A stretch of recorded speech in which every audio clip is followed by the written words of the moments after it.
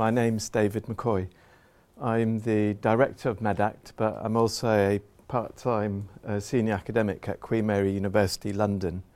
I've got a background in medicine. I spent probably just over half my career working in Africa on health programs of various sorts to do with HIV and TB and malaria. Quite what I'm doing talking about fracking is something that I still try and work out myself on a daily basis. I kind of fell into fracking as an issue about a year and a half ago or 2 years ago when I heard a debate between one of the senior figures in Public Health England and another senior person in the world of public policy having a fierce debate about whether fracking was good or bad for the country. And I looked into it. And the more I looked into it, the more I felt that the report that was produced by Public Health England was insufficient, it was inadequate, it was incomplete. And it really required another public health report that would be a bit more comprehensive in its assessment of shale gas and its impacts. But my background does not lend me to being an expert in shale gas. But I would say that there are few people anywhere on this planet who can really be an expert on shale gas. And the reason for that is because if you look at shale gas and its full impacts on the environment and on human health, it really is an issue that covers a whole range of disciplines and areas of expertise, from geology to the environmental sciences, to toxicology, to engineering, to climate science. I think it's very difficult to find anyone who can be an expert in a full range of those issues. However, I would say that I've now become a well-informed generalist on the issue of shale gas, and that's required drawing on the expertise of people that work in different disciplines. And I think, and I hope that we've done that as best as we can. MedAct is an organisation that campaigns, but it's also an organisation that prides itself on being evidence-based, on being a professional organisation. And being also a part-time academic, nothing is more precious to me than my credibility as a scientist and as an academic and as a public health professional. However, part of being a public health professional also requires you to just move beyond assessing the evidence to also acting on the evidence and engaging with public policy and public issues. And I think MedAct, having looked at the evidence, having looked at shale gas, has arrived at a particular position in terms of the debate. But I think the debate is important to recognise, and I'm really pleased to have Ernie Rutter here to provide the other side to the argument. What you've got is a document that is work in progress, and it's an attempt to really consolidate the evidence base to our position on shale gas and fracking. But it's work in progress, and we're hoping to complete it over the next 3 or 4 weeks. But I do want to say a couple of things about evidence, which is that the evidence is limited. The knowledge about shale gas and its potential impacts is limited. This is still a relatively new industry, that the science is incomplete, that there is a great deal of uncertainty about shale gas and its impacts, and it's variable from one place to another. Even within the US, the impacts of shale gas are variable from state to state for a variety of reasons. There's a reliance on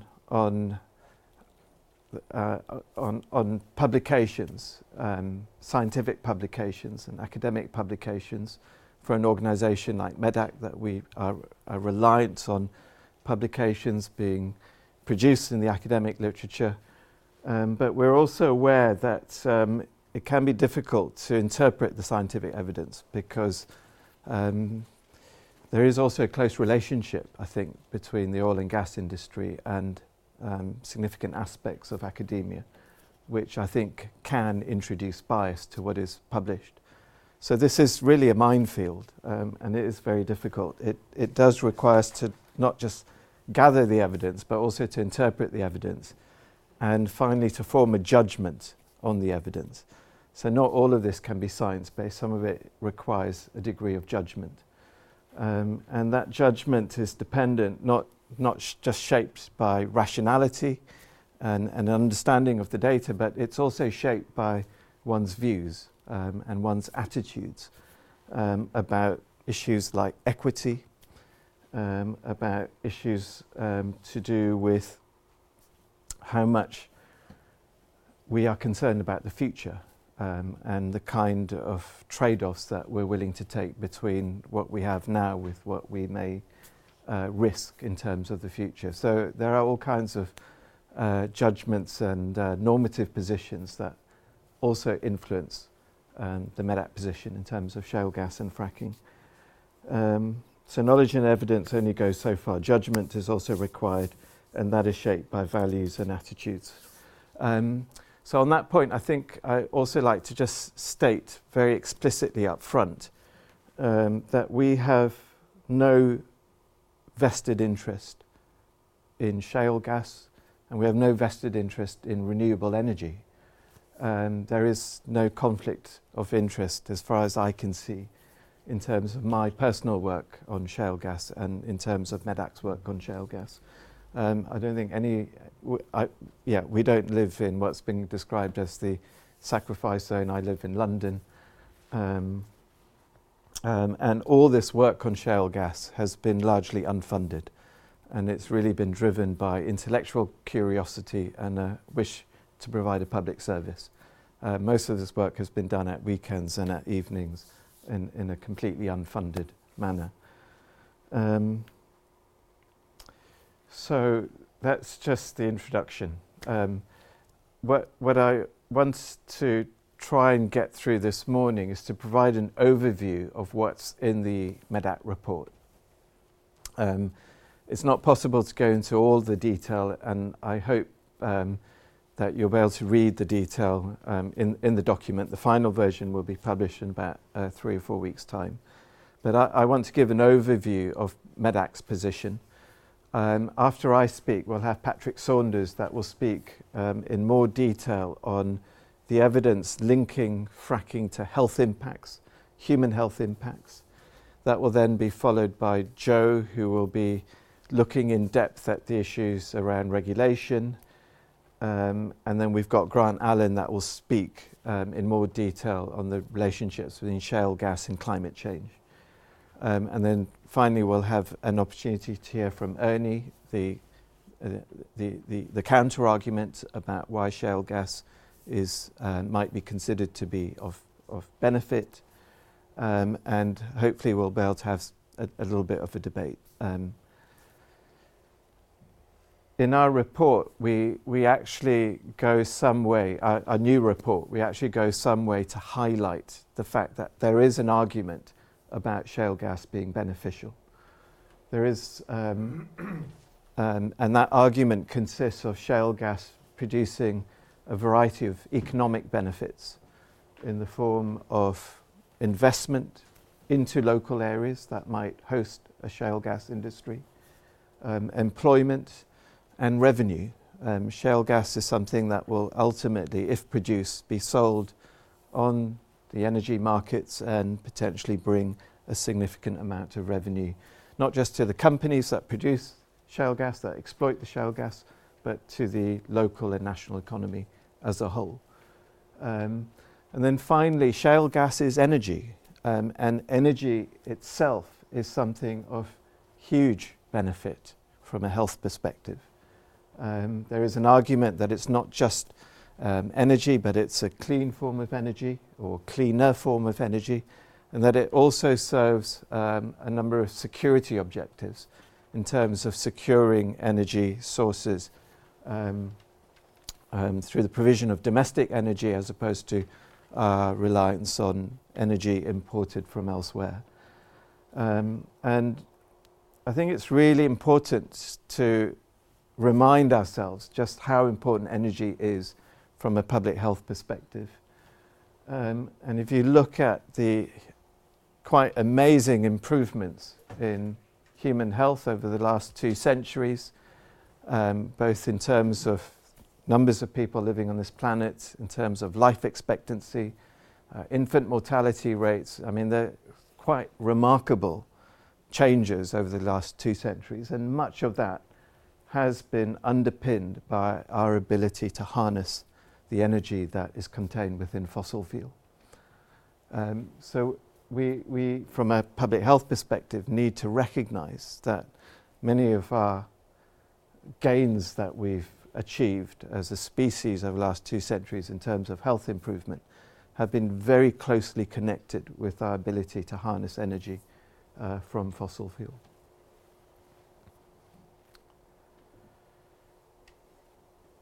Clearly, the potential benefits of shale gas is dependent on a range of modulating factors, what we describe as modulating factors in our report. And you know, the economic benefits, for example, of a shale gas industry developing in the UK will be dependent on what happens with energy markets and things like the price of gas and the relative price of gas in relation to other sources of energy. It will depend on fiscal policy, it will depend on who pays for the development of an industry and who also pays for all the inputs and requirements that will be necessary to mitigate the potentially negative impacts of the industry and the extent to which the externalities related to shale gas will be borne by the general public or by the general taxpayer. So there's all kinds of issues about who will pay and who will benefit from shale gas and who exactly will benefit economically from the development of a shale gas industry. So there will be health benefits and economic benefits that will come out of a shale gas industry. The question is, how will that be distributed across the population? And who will bear the risk? And finally, who will be harmed as well? Because the issue of shale gas is not whether there is risk and potential harm. There is risk, there will be harm, but it's a question really of the trade-off between the benefits and the risks and the harms on the other side.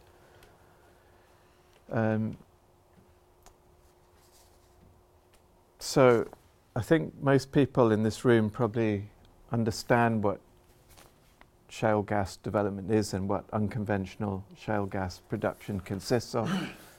But for maybe the few of you that don't know, there are other experts in this room that would be in a much better position to describe this. But from my perspective, when I try and describe this to my students at Queen Mary University London, I describe shale gas in terms of the drilling of a vertical borehole into the ground to reach shale formations that lie deep underground. This then, from the vertical borehole, we get horizontal boreholes that are drilled into the shale formation itself. The reason why we use the word fracking is because these horizontal boreholes, we then inject large volumes, high volumes of fluid under high pressures through the vertical boreholes in order to essentially fracture the shale rock, in order to be able to release gas that is effectively embedded within that shale rock. And it's the fracturing of the shale rock that allows gas to be released, and then that gas is brought out to the surface. Large amounts of fluid are required to be pumped into the earth under high volume and high pressure. And it's this fracturing process that is why the gas that is eventually produced is described as being unconventional, as opposed to conventional gas, which is, if you can see, no, there's no pointer, which is extracted from more conventional reservoirs of gas underground, which are much more easy to extract and bring to the surface. There are issues about the fluid that is injected in terms of the amount of fluid that returns to the surface. So we inject large amounts of fluid, some of it remains underground and some of it returns to the surface. And when it returns to the surface, it returns in a different form. What comes back up to the surface is a mixture of what goes down and fluid that is already underground. There are waters and fluid that are already underground, and the process of fracking itself will create all kinds of constituents that enter the water, the fluid that is then brought up to the surface. The gas that is eventually brought to the surface has to be cleaned, purified, and there are a variety of ways in which that is done. But eventually that gas has to be either transported into the gas pipe infrastructure or liquefied and transported as liquefied natural gas. So there's a lot of engineering in this and a lot of amazing technology that is involved. And I've constantly marveled at these engineering developments that have occurred over time, at the ability to drill so deep down and horizontally. I think there are horizontal wells that are now 3 kilometers long, is that right? Or even more. And this ability to then extract gas from shale rock deep underground and at such long lengths horizontally. There are all kinds of details that need to be thought about when understanding hydraulic fracturing. What happens to the water? How does the water mix with the gas that comes up? What is the potential for leakages from both the vertical borehole and horizontally? There are issues also about how much fracking actually goes on, and the fact that stages that the shale the shale formations are fracked in stages, and that different parts of the shale rock can be refracked multiple times. So how often the shale rock is fracked can have a bearing on the amount of fluid that is required, the amount of water that is required in order to fracture that rock. So the more you read into this industry, the more you realize just how complex it is and how complicated it is. And it is quite difficult to get a good lay understanding of shale gas production as an industry. And I hope what we've been able to write in our report provides the right balance between detail and simplicity, so that anyone, whether you're a public health professional or an ordinary citizen, can develop a good informed understanding of this industry. That's our hope anyway.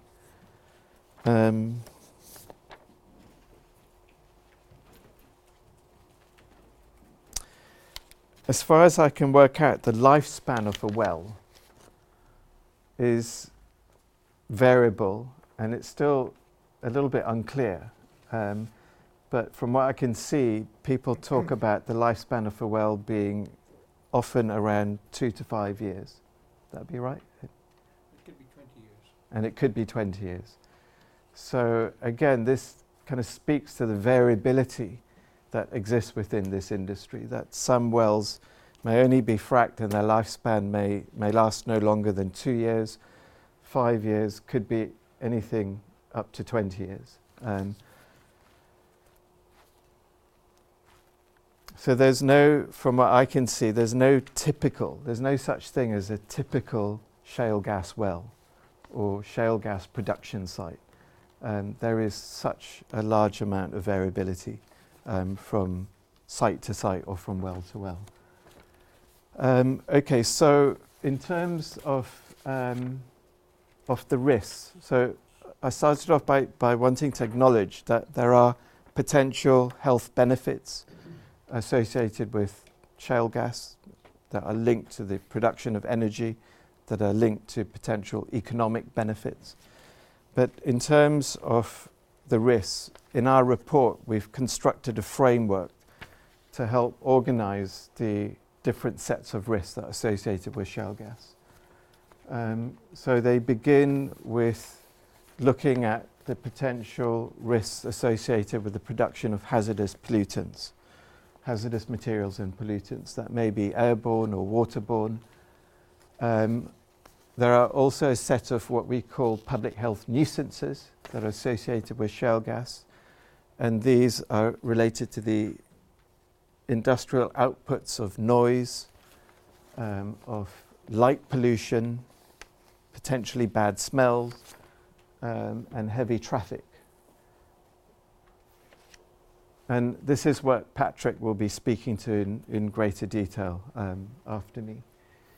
There are also potentially negative impacts on health that are derived through social and economic pathways. So fracking will be a disruptive industry, potentially disruptive industry at a social level. And while it may bring economic benefits in terms of investment, employment and revenue, it could also have economic disbenefits on other sectors within the local economy, agriculture, tourism, leisure. So there are potentially economic disbenefits. In terms of geological impacts, in terms of earthquakes, that's been talked about quite frequently, particularly in the kind of on social media sites and in the lay press. I don't want to talk too much about this. I don't think earthquakes are a significant immediate threat. However, I think there are seismic events that may increase the risk of pollution into the environment and increase the risk of the final pathway, which is related to greenhouse gas emissions, and in particular fugitive emissions of methane. And the impact of greenhouse gas emissions on health is mediated through primarily the pathway of climate change. It's not a direct impact on human health in communities that surround fracking sites, but it's an impact on human health that is mediated through the potential risks associated with climate change, with global warming. So when we think about exposure to these risks, and if you include climate change in the mix, we've got to be thinking not just about the potential negative effects on local communities, but also the potential negative effects at a national and global level, because climate change is really a global health threat that can't be parceled out on a local or country-wide basis. And there are also a variety of occupational health risks that are particular and specific to those people that actually work on the well pad itself.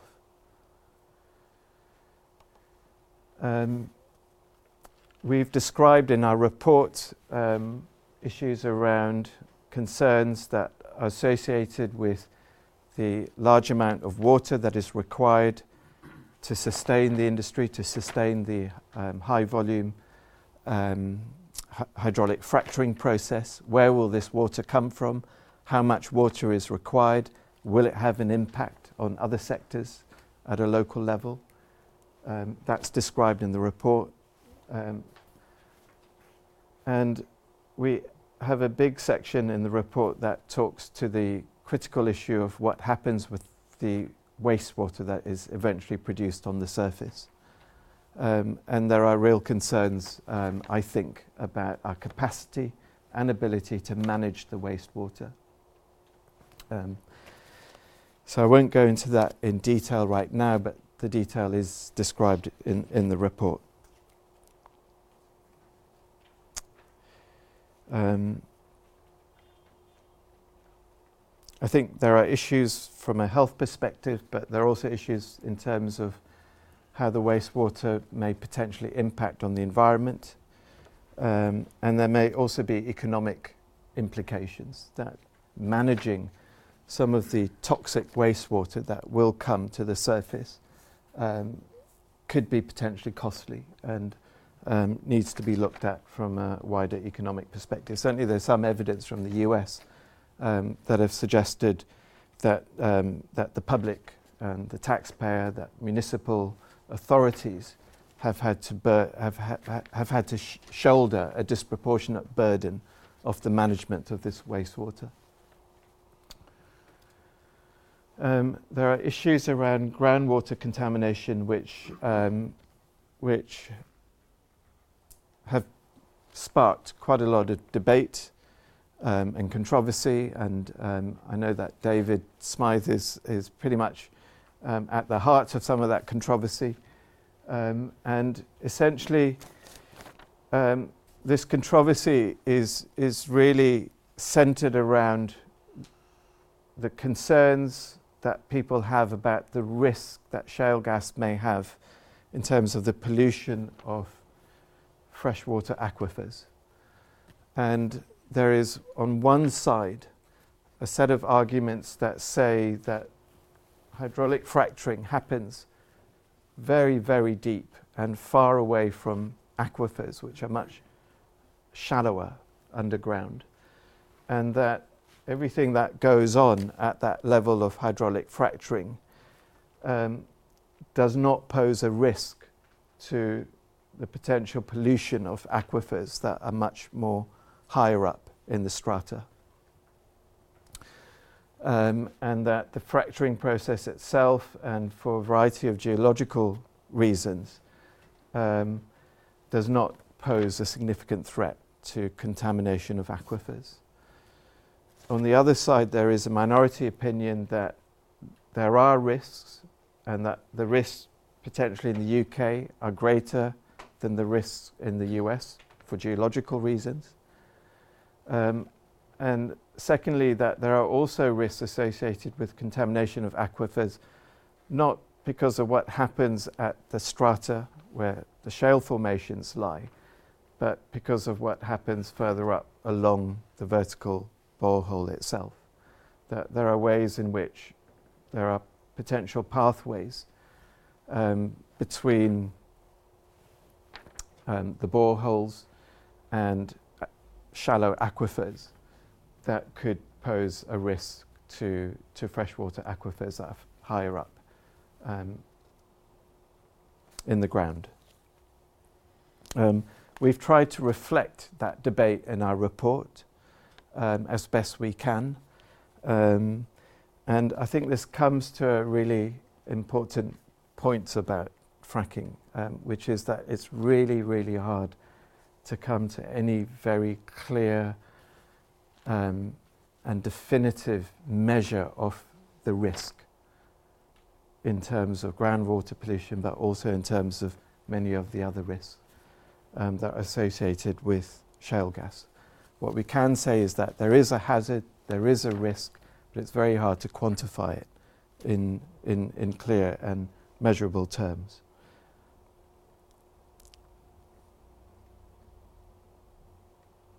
So I think there is a risk of aquifers being polluted. There is certainly evidence from the US that aquifers have been polluted, but what's much more difficult to answer is how big a risk is this, and how frequent is the risk of pollution, and if pollution occurs, how much pollution will occur, and to what extent is that potential pollution of significance. There are controversies and debates around the potential cause and source of that pollution and the pathways that may be involved in the contamination of aquifers, of groundwater. And of course there's also the risk of surface water being polluted and being contaminated as well. David will speak later about the nature of the shale formations in the UK, and presumably you will as well, Ernie. And to what extent can we take the experience in the US and apply it to the UK? I think there are all kinds of issues about the ability to transpose evidence from the US to the UK. We have to use the evidence from the US, but we need to be careful about how we interpret that evidence and apply it to the UK context, not just because of geological differences, but also because of social differences, demographic differences, geographical differences as well.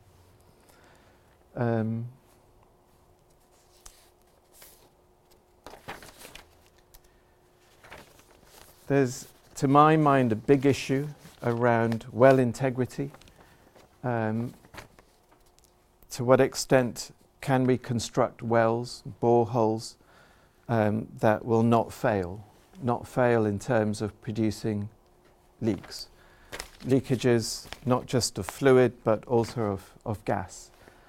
And again, very complex. I've spent many hours trying to read academic papers on the geomechanics of well construction. I've done my best to understand this, but I think one of the important things that I learnt is that the pathways for leakages can occur in, there are many different potential pathways, and that the well that when we think about a well, we need to think about steel casing, we need to think about the cement, and then we need to think about the rock. And that pathways for leakages can occur as a result of problems associated with the steel and the casings, with the cement, and with the rock. So this is, again, another area of, I feel, technical complexity, but it's important that we have some understanding about it. But I just put this up because it just illustrates and demonstrates that there are many potential pathways for gas to leak out to leak out of the borehole, out of the well. And that this may be the result of cement failure, cement cracking, corrosion, and cracking of the steel casings, and that there are also issues related to the geology itself, the rock itself that surrounds the well bore. From what I can see of the evidence in the US, that there are many factors that can help determine the rate of well integrity failure. Certainly, from what I can see, high volume hydraulic fracturing, because of the high pressures that are involved, can increase the rate of well integrity failure relative to conventional wells. The length of the borehole is a factor. The degree of curvature, geological faults that may exist in the area, and operator practice itself. You know, how good are the operators? How careful do they do the drilling, and how careful do they construct the wells in their operations? Well integrity is really important because of this issue of fugitive emissions, which I want to come to now. And fugitive emissions are defined as gases, we're mainly talking about methane here, that are unintentionally lost to the atmosphere during the process of gas extraction, collection, processing, and transportation. And these are emissions that can emanate from below the ground into the surface, or emanate from above the ground in through the gas infrastructure that's required to process and transport gas. It's worth remembering that there's also intentional release of gas directly into the atmosphere, and this is not included in the definition of fugitive emissions. Why is this important? What is the relevance of this? The relevance of this is because methane is in itself a potent greenhouse gas, and it has a direct impact on climate change. So methane and gas doesn't just have an impact on global warming through the burning of the gas, but also through the direct release of the gas into the atmosphere. So the amount of gas that is released directly into the atmosphere is really important from a climate change perspective. And how do we measure it? How do we calculate how much gas is released? I mean, we can calculate it and measure it in terms of the actual amount of methane that is released into the atmosphere. But very often you'll see that it's calculated as a percentage of the total gas that is produced from the well. And finally, we need to think about measuring it in terms of its global warming potential. And here is another area of complexity and controversy, because when we talk about the global warming potential, we often measure it in terms of carbon dioxide equivalents. There are many different greenhouse gases. The most commonly referred to is carbon dioxide, probably has the biggest impact in terms of global warming. But in order to get an equivalent measure about the impact in terms of global warming, we have to convert the amount of methane into a metric that can be equivalent to carbon dioxide. So this is often referred to as carbon dioxide equivalent. But there is issues here because the global warming impact of methane is much shorter, has a much shorter time frame than carbon dioxide. Carbon dioxide exists in the atmosphere and will remain in the atmosphere for up to 100 years, whereas methane is rapidly degraded, much more rapidly degraded from the atmosphere. It has a much shorter time span in the atmosphere than carbon dioxide. So when you measure the global warming potential of methane, you have to think about whether you measure it across a 100-year time span, which is what we measure in terms of carbon dioxide, or in terms of a 20 or 30-year time span. And this can have a huge effect in terms of determining whether shale gas is cleaner than, for example, coal or oil. The time horizon that you use to measure the global warming potential of natural gas can have quite a profound impact in terms of the equations that are used to compare gas as a source of energy relative to coal, oil, or other fossil fuels. So this is another area of complexity, debate, controversy, and uncertainty in the literature, which again I hope is adequately reflected in our document. And I hope Grant Allen will speak to this in more detail.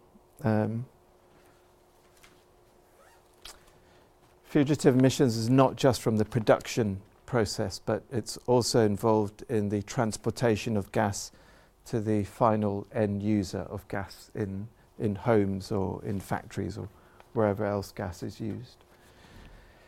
Our report also talks about the wider social, economic and ecological effects of shale gas as an industry, the impact on the landscape, the effect it may have on our appreciation of natural beauty, the character of, living in a rural area. There's been lots of reference made to shale gas industrializing the countryside. There's also been lots in the literature about shale gas being a relatively limited industry, that it won't last forever, and that the countryside can recover after the industry has had its impact. But I've yet to see an independent and comprehensive social, economic and ecological impact assessment of shale gas. Neither in the US nor in the UK. And we haven't provided that in our report, but we do make the point that this is a gap. This has not yet been done, and that we do need to consider these wider effects of the industry. Very difficult to do, but I think it is important to do. The negative, the risks and potential harms of shale gas, as I've alluded to, very difficult to quantify and measure in a precise form for the variety of reasons already explained. And in our report, we describe and we we have a list of modulating factors that have a bearing on the ultimate level of degree of risk, negative risk to health or to the environment. And a really important one is the intensity of fracking. How many well pads, how many boreholes, how much fracking is actually going to take place. One or two exploratory wells bears no relation in terms of being able to measure the risk to fracking at scale, commercial fracking at industrial scale. And as far as I can see, it's still a bit unclear to me exactly what full-scale commercial shale gas production would look like in the UK. It depends very much on the proximity and the size of the surrounding population, very much dependent on industry behavior, very much dependent on the effectiveness and capacity of the regulatory system, which Joe will speak to. Depends on the geology, the geography, the local social and economic context, the fiscal context, and also ultimately on wider climate change mitigation policies and efforts. So arriving at a conclusion about whether shale gas is good or bad really does require a fairly sophisticated and holistic look at a wide range of issues. And it's very I think a number of people talked about arriving at an instinctive position. And I think I also arose, I found myself having an initial instinctive reaction to shale gas. But the more I've looked into it, the more I've realized just how complex it is. And that it is important to arrive at a position that is based on making the time and effort to look at shale gas from a holistic perspective. So this is how we concluded in our initial report. We said that it was impossible to arrive at a precise level of risk to human health, but we did recognize that the hazards were substantial, that the risk and threat to health was associated and dependent on multiple factors. And we also mentioned that the perceived risk to health, whether it was real or not, was in itself a hazard to health. And I have observed with my own eyes the high level of stress that a number of communities now feel about shale gas, the anxiety, the depression, the sleep disturbance that it's already causing. All these are very much real hazards and already having a health impact. At the same time, this is a slide that I've used a number of times when talking about shale gas. It's a slide showing traffic in London. And in my view, the impact on health that arises from traffic and air pollution in London is likely to be far greater than the impact that shale gas will have in terms of a direct health impact on surrounding health communities. It's not to say that it won't have a negative health impact on surrounding communities, but I feel it's important to place this in context.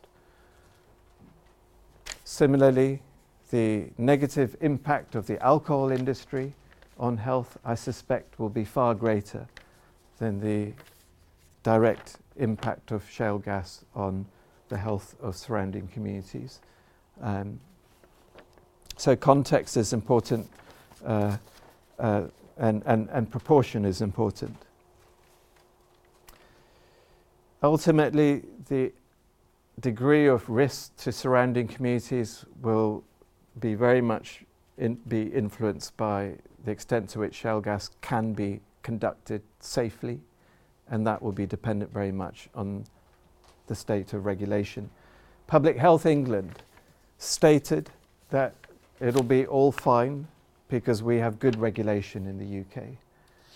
But the reason why I was very critical of this report was that Public Health England did not make an assessment of the regulatory system or of regulatory capacity when they made this conclusion.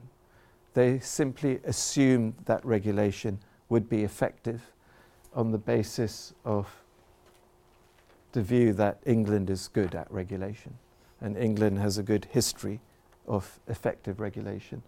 We concluded that there were a range of regulatory concerns, and that also that there was very strong evidence of regulatory capacity being eroded, and we concluded that no assurance could be given that the system would be adequately robust and protective of human and ecological health. So that's how we concluded. Climate change and health was not assessed in the Public Health England report at all, but I just want to draw two quotes from the recent Lancet UCL Commission on Climate Change and Health.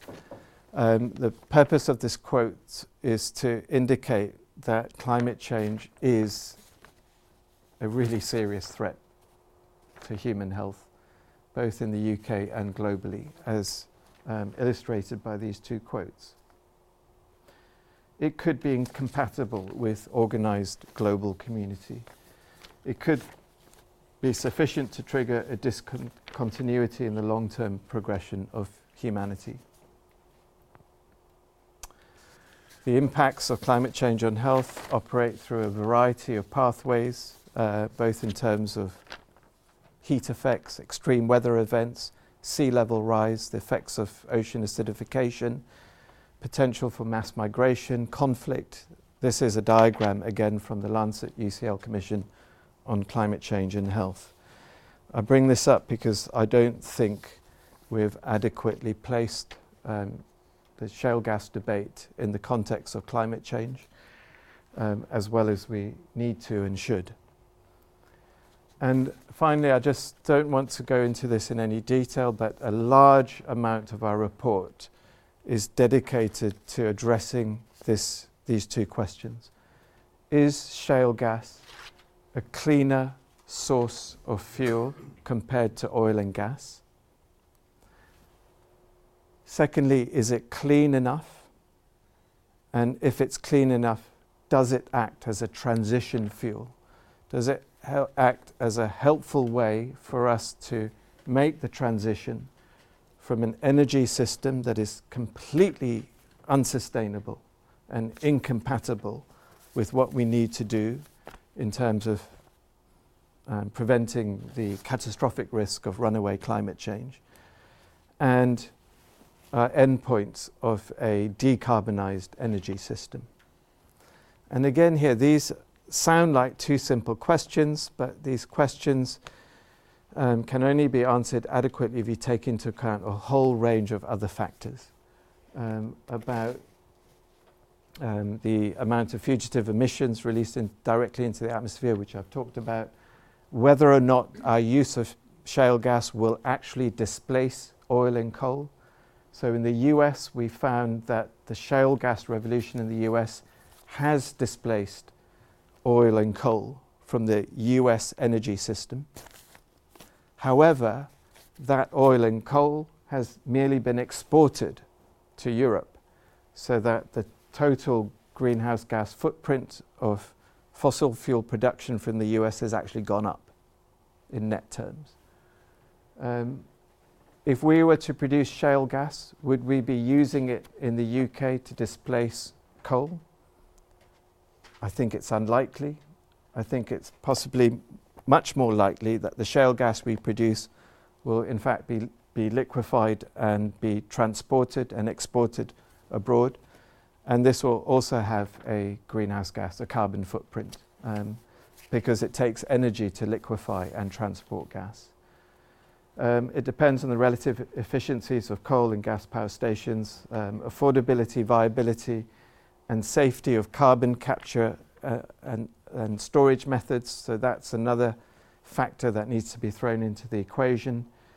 And there's also an issue about the extent to which shale gas will actually will delay the deployment of renewable energy technologies.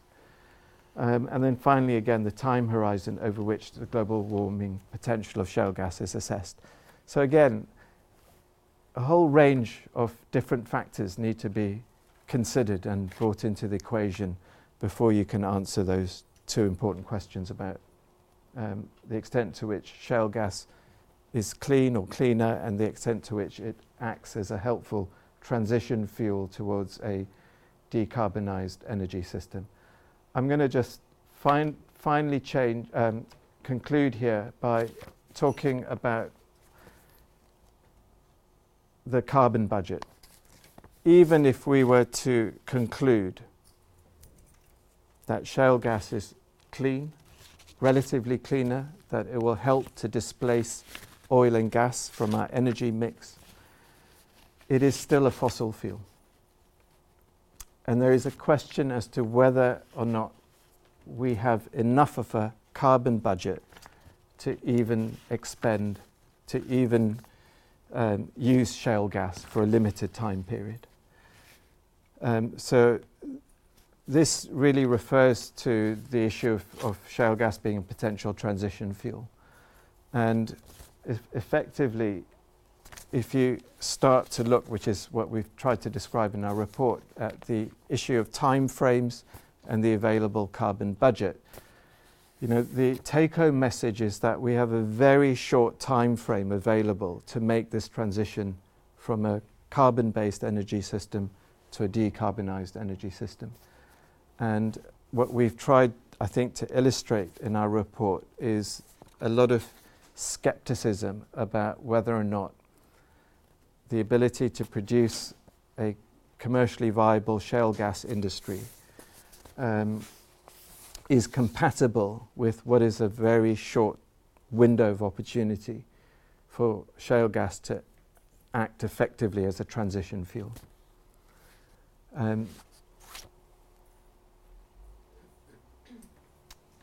Although we might all potentially feel a little bit more relieved after Paris, and certainly if you read the newspapers, you will all feel perhaps that we're on track to address climate change as a global community.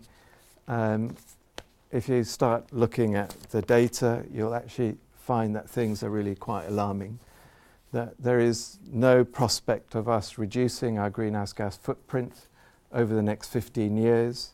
I think the way things are going at the moment, if you look at the pledges that have been made, they are far, far, far away from the kind of trajectory that we need to be able to limit the threats of 2-degree global warming, never mind 1.5 degree global warming. And then finally, the last bit of our report says, okay, if shale gas is not a good idea, what are we going to do? How close are we to a decarbonised energy system? Is a renewable energy system viable? Is the technology there yet? Can we move fast enough? Or do we need to do other things? Do we need to start looking at reducing our overall energy consumption? Do we need to start thinking much more seriously about energy efficiency? So it's not enough to just say that shale gas is bad. We have to then think about, if it is bad, then what? And this is the final bit that we try and address in our report.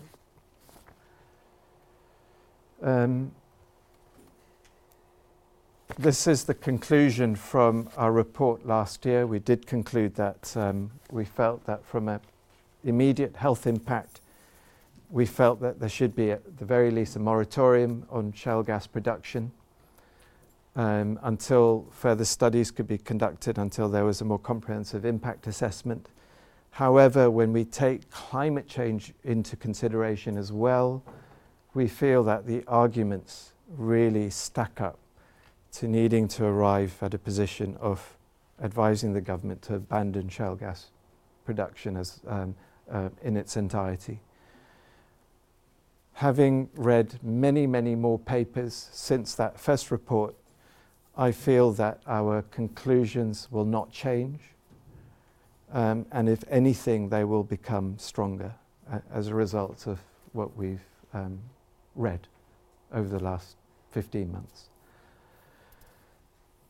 I'm sorry, I've gone over time, but I felt it was really important just to try and provide an overview of our report and how we've arrived at our conclusions. And I'm really pleased to have both Ernie and David here and Patrick here, because one of the things that I want to do and ensure is that between now and the final publication of our report, that any mistakes will be corrected, and that the assessment of our evidence will be as robust and as rigorous as possible.